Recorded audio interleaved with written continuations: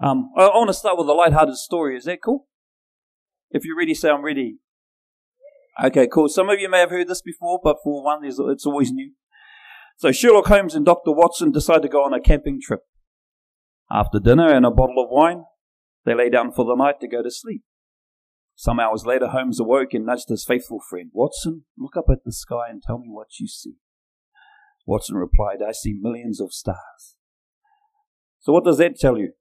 Watson pondered for a minute and he said, astronomically, it tells me there are millions of galaxies and potentially billions of planets. Astrologically, I observed that Saturn is in Leo.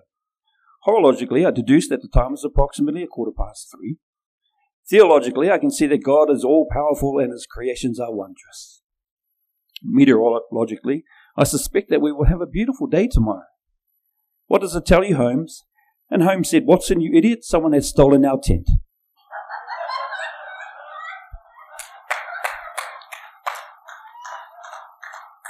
That's a Holmes and Watson, that's a funny story. But I think it reflects who we are sometimes. There's simple truth in this story, but we can complicate things. Amen? And as Christians, we can be the ones most guilty of complicating simple truth. So, I put my hand up. I put my hand up too.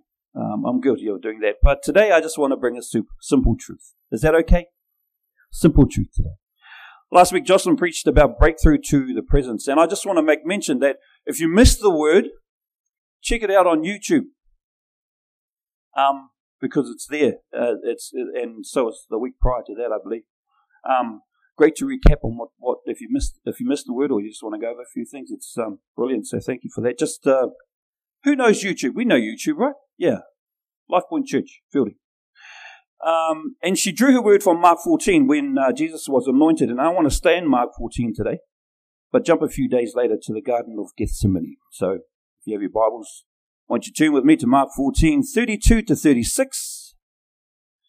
And today I'm reading from the NIV version. Mark 14, 32 to 36. And it reads, 32, they went to a place called Gethsemane. And Jesus said to his disciples, sit here while I pray. He took Peter, James and John along with him, and he began to be deeply distressed and troubled. My soul is overwhelmed with sorrow to the point of death, he said to them. Stay here and keep watch.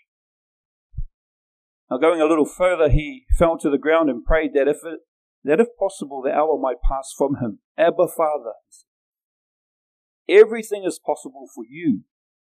Take this cup from me. Yet not what I will, but what you will.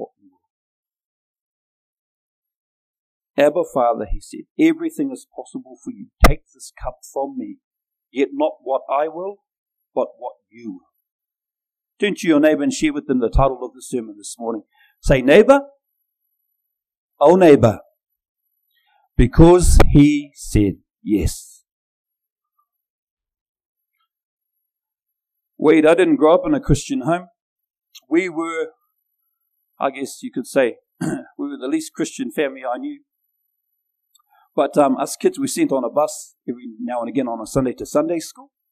And I think that was because so the parents could do a few, get up to a few mischievous things, cards and parties and the like type of thing. So yeah, I wasn't brought up in a Christian school, Christian home, but yeah, we had the Sunday school experience now and again. And I guess, we were encouraged at home. There was a bit of religion. We were encouraged to pray.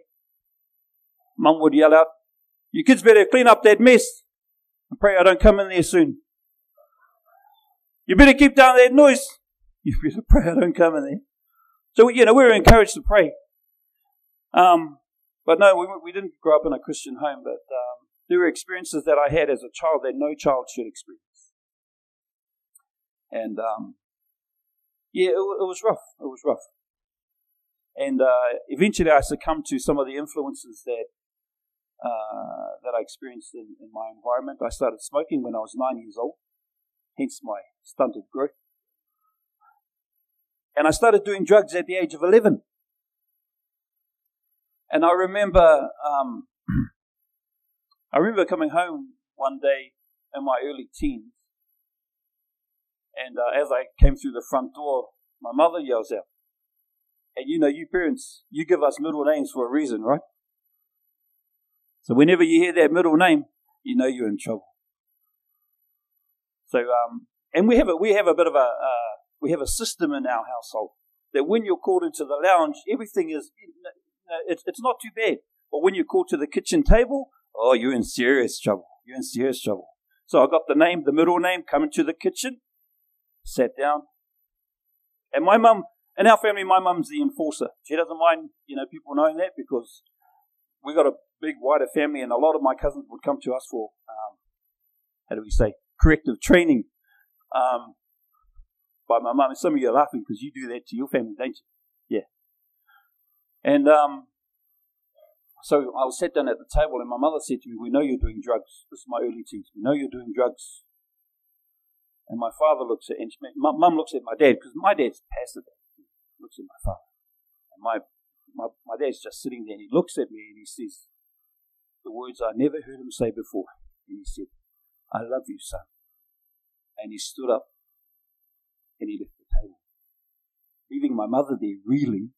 She just wanted to jump across the table, but she got up and followed him as well. And from that day to this, I never touched drugs again. Those words had such a profound effect on me. "I love you, son." That's what happened. Hindsight being what it is, I look back and I see God trying to get my attention. But it wouldn't be until I started working at a government job that He took things to another level. God sent a woman by the name of Hannah into my life as a work colleague. Now, we got on right from the outset, and I knew there was something different about this woman. We became good friends, and she started calling me Brother Pete. Later, I would come to learn that she was being prophetic.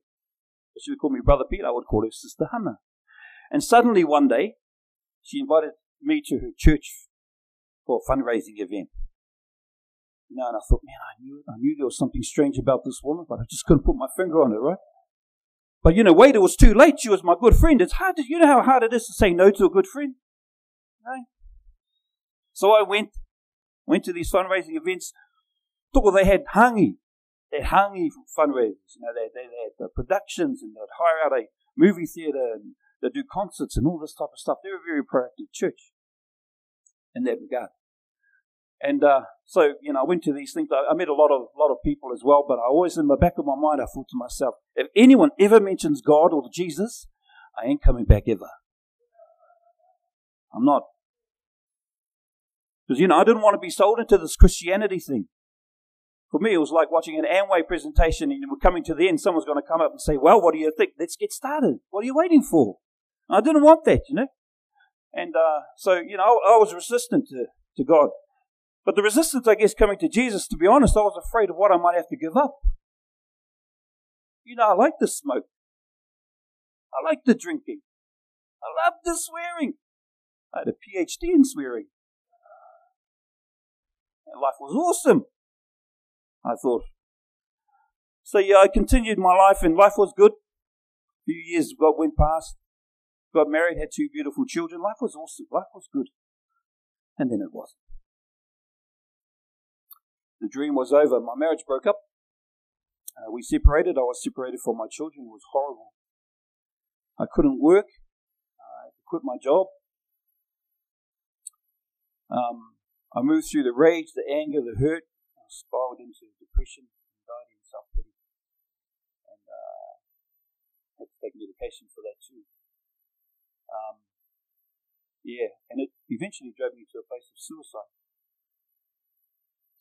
So on that given day, the 7th of March 2010, I said goodbye to my family, hopped into my car, and started driving to a place to end my life.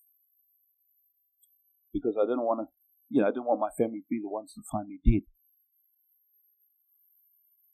So as I'm driving, all I'm thinking about is wanting the pain to stop. Just overwhelming pain all the time. And as I'm driving along, I noticed a sign just out of my peripheral, and it was a church sign outside the Tauranga Boys College. The place where I would previously have come to for a number of fundraising events with Hannah, Sister Hannah. And people talk about out-of-body experiences. I had one of those then. Because I felt myself, looking at myself, the car having turned itself around and stopping outside this church. The boys' college where they had church going on that day. And I walked in and there were familiar faces and I was crying. And one of the gentlemen that I had met in previous years saw me and just took me by the hand and led me up into the auditorium. And I knew that on my countenance all it said was, I need help. So he took me into the auditorium and he sat me right at the back, just inside the door. It was dark next to this woman, whispered something into her ear. And then I'm listening to the sermon. I can tell you what the sermon almost verbatim was about. It was about Zion. And I didn't know what they were talking about. This is really new to me, this church thing. But, I wasn't really thinking about all that stuff. I just wanted the pain to stop. And I'm listening to this sermon and I had no thoughts about what I had to give up at that point. Now, all I was thinking about was, I've got nothing to give. I'm empty. And at that point, I heard those words again. I love you, son. And it wasn't from my biological father. But as clear as you hear me now, it's as clear as I heard those words that day from God. I love you, son. So when the altar call came up, my hand went up. And I'm crying. I mean, ugly crying. You know ugly crying? I won't describe it because lunch is soon, but ugly crying. My hand went up. I gave my heart to the Lord that day. And, later I'd learned that I did die that day. Because anyone who is in Christ, he is a new creation. The old has, and the new has. There's some Bible readers in the house. Amen. So when the lights of the auditorium came up and I looked beside me at this woman, because I was conscious that I looked like a mess. She looked at me and she said, Pete. And then she introduced herself to me and reminded me that I had helped her when I worked for the government in a particular matter that really helped her out. And I couldn't remember the woman. But I was so glad that we had that experience together. And then she said, you're here to see Hannah. See, I never said a word. But you're here to see Hannah. She took me by the hand, led me down, and I saw Sister Hannah. She took one look at me, she said, man, things must have hit rock bottom, all right, Pete, because you said you'd never step foot in the church until, you hit rock bottom. And I just stood there shaking my head. And then, then from there, my journey with the Lord really started. And, I was so hungry for the Lord. We had prayer meetings on Tuesday, early Tuesday morning. I would go with Trevor's son to a prayer meeting at 5:30 in the morning. I'd wait outside Trevor's son's house to catch a ride to a prayer meeting on a 5:30 morning. On a Tuesday, on a Wednesday night, they had the women's group. I tried to get in there. I was told I was out of order. On Thursday night, I went to on Thursday I had one on Thursday morning in Papamoa, so I went to that one in the morning and put my hand up, asked if I would permission to go to the worship team's practices on Thursday afternoon or Thursday evening, because before practice they had devotionals and stuff too. I really wanted to ingest this thing called God, this person called God, this thing called Christianity, what it all meant, because I was empty. I was so empty with it all.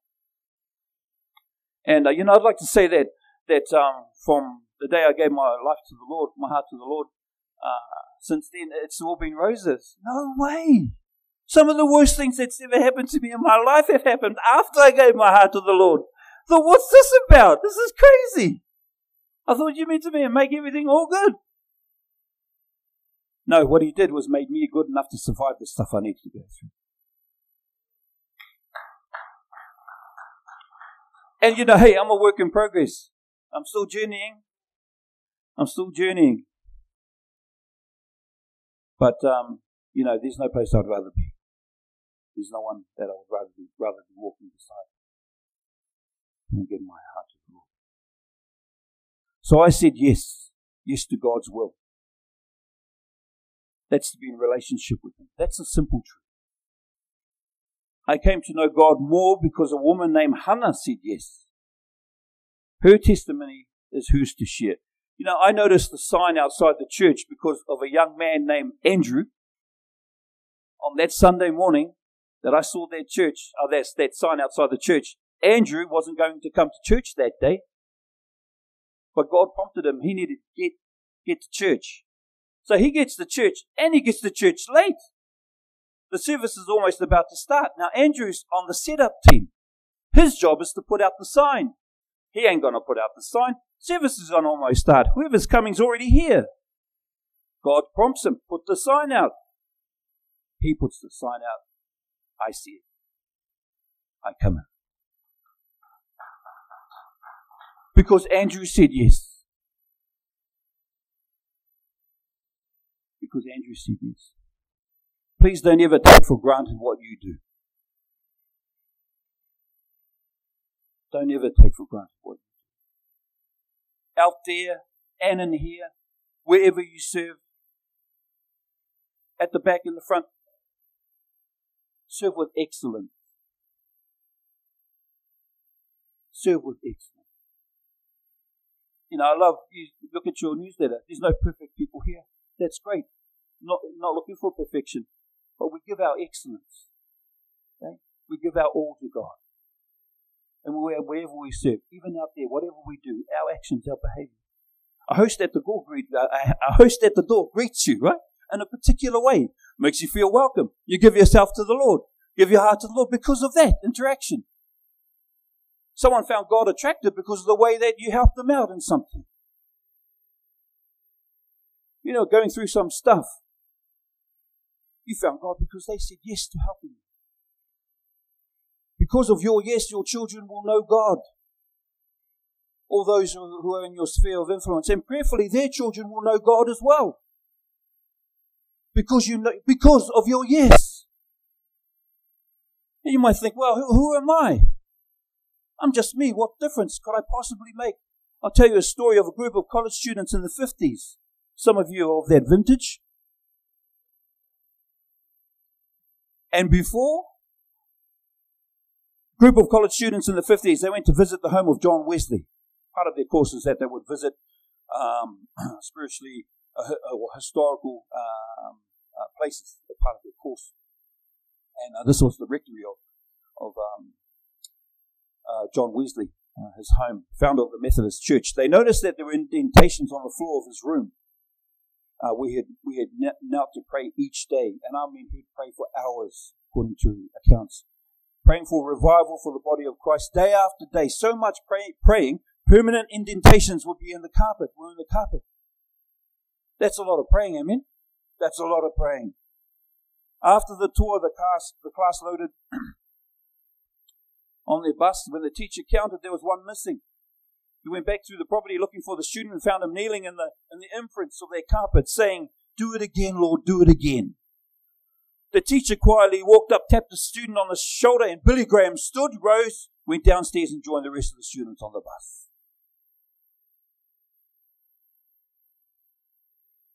One man. Individual. The beautiful thing about being an individual is that you cannot be separated. You are unique and special. We know labels that can be placed on us. Jocelyn spoke of some a few weeks back. Mentioned about being too ugly, your eyes too close together, too far apart, too white, too black. You know, I've been on the receiving end of that. Both things. Too white. When I was born, they nicknamed me Honky. Yeah, and some of you are looking, hey, I was white as a sheet, sandy blonde hair. I was. People, yes, I was. Yeah. And people would ask my parents, who's the Pakeke? They didn't belong to the milkman. No, these are the jokes that would happen. And I would grow up, my cousins would call me Honky all the time. Half cousin. You know, they call me those names. And you know when I knew it changed? Is when I'm walking down the street as I'm older, and I'm going to, colour's a beautiful thing, but there are European women, elderly women coming past me. When I knew that I had changed colour, when she looked at me, she held it back tightly. Yeah? And I thought, And then the Māoris would say, oh, kia ora, morena. I said, oh, yeah, okay, yeah, it must be getting darker. But I've been on the side of those things too. But it's never mind those labels. Those labels don't mean nothing. Because Jesus says I was to die. And so are you. So are you. You carry the DNA of God the Father. Amen? The Bible account of the man asking Jesus whether they should pay taxes to Caesar. You know the story? Yeah? And Jesus asking, whose face was engraved on the coin? And when he said Caesar's, Jesus said, well, render unto Caesar that which belongs to Caesar, and give to God which is God. You know what they should have did? They should have asked Jesus, well, what belongs to God? Jesus referred to the image of Caesar on the coin, so give it to Caesar, and to God what belongs to God. Had they asked Jesus what belongs to God, Jesus might have said, whose image is on you? So we're able to be in a relationship with him because Jesus, in the Garden of Gethsemane, even though he prayed 3 times to be delivered from his assignment, he said yes. That's what this word is about, yes. Because he said yes to it being his Father's will and not his own. I'm here because of many people prior to me have said yes. You're sitting in that seat because people have said yes.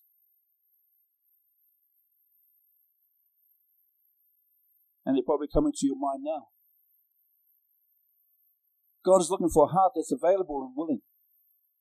You don't need to have all your stuff together to help someone come to Christ. All it takes is a yes. Hello. Because he said yes, we can say yes. And like Jesus, he goes through some stuff. And that's what I love about this account in Gethsemane. Here we have Jesus, our Lord and Savior, feeling sorrowful so much so to the point of death. See, that's a God I can relate to. Not one who's always walking around on water, healing people and stuff. But someone who I can relate to has gone through things, gone through stuff that I can relate to, gone through pain. This is before the crucifixion. And something that really gives me a wake-up call when I start to think erroneous thoughts about our Savior and how he may or may not have suffered. I watched The Passion of the Christ. That's explicit, it's graphic. But it reminds me, it brings me back and helps me appreciate just what he done.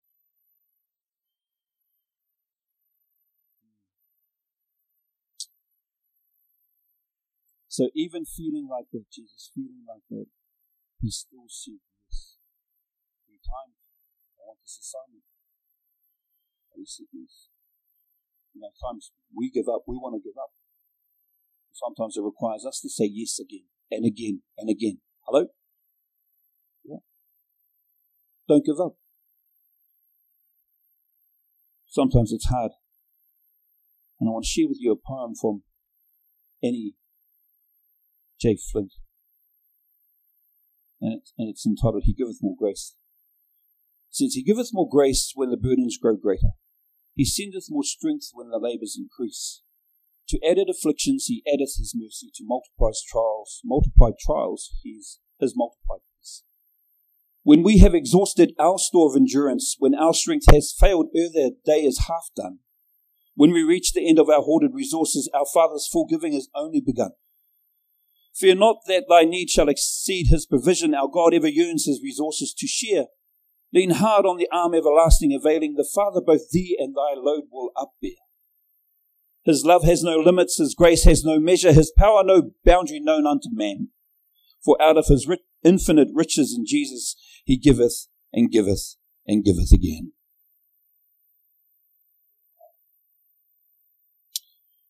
Somewhere, someone has your name on their heart as part of their testimony.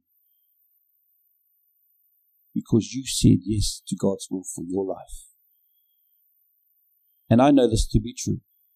Why? Because I know you sit there with someone's name or face on your heart and your mind. So as you contemplate those people, as well as our Lord and Savior, because of his yes, I just want us to look at a video, watch a video, and just think on that while we're watching this. Amen?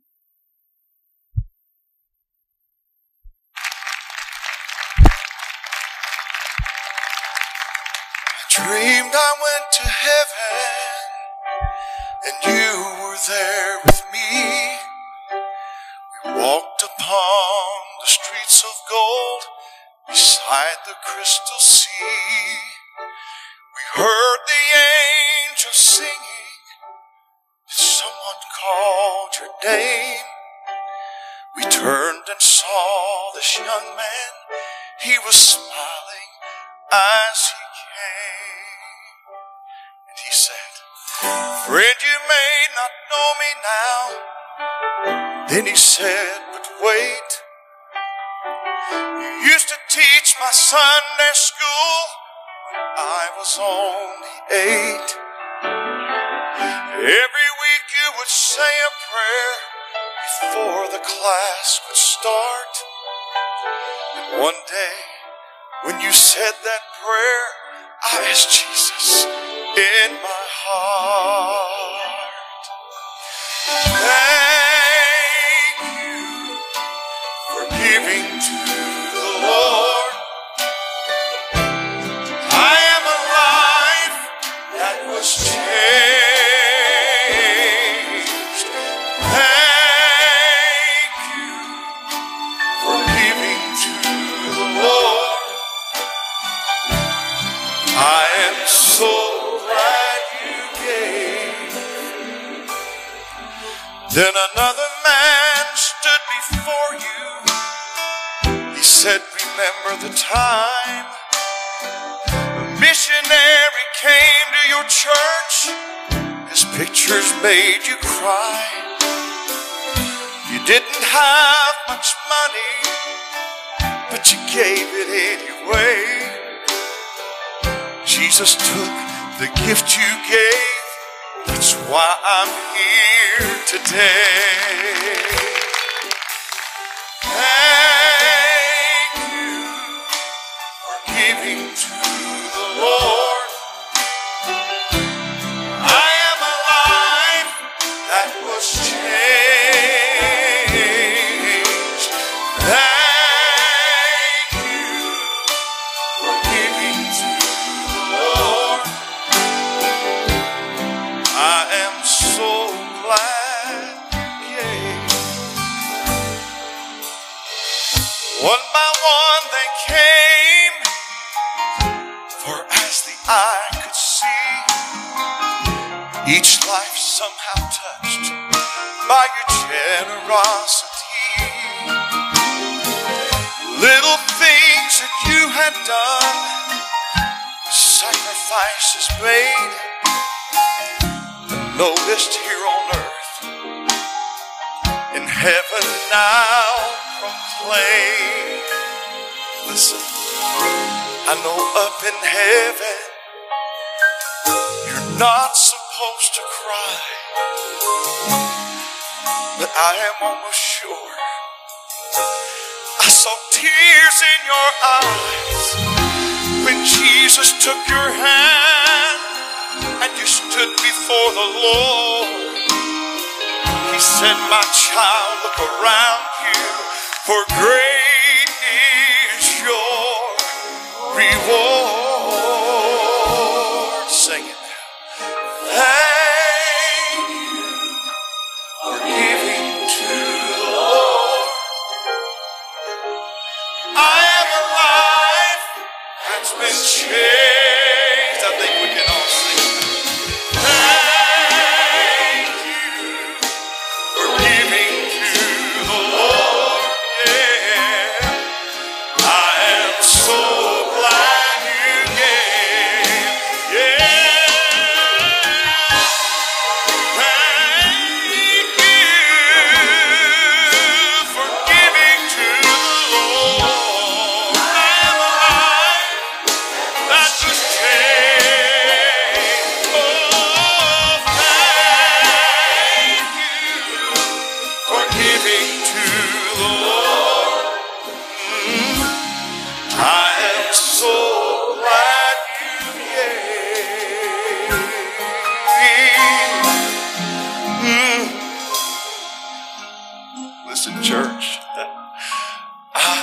So glad that each and every one of you here today, that you gave all that you have as you've touched the many lives along the way.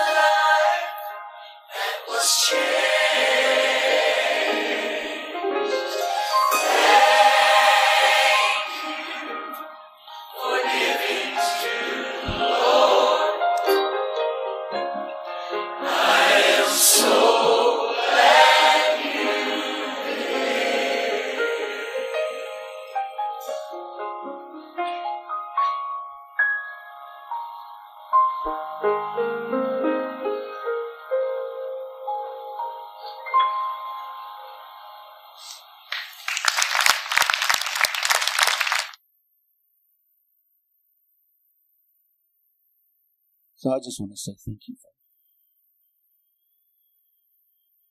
Thank you for your yes. Thank you for being someone's Sister Hannah. Thank you for being someone's Andrew. Thank you for the lives that you've touched along the way, because you've said yes. And because of your yes, many more lives will be touched and added into the kingdom of God. Amen. So I just want to invite you to come and take communion. And as you come up, continue to ponder the power of your yes today. The power of his yes yesterday. And what he did for us.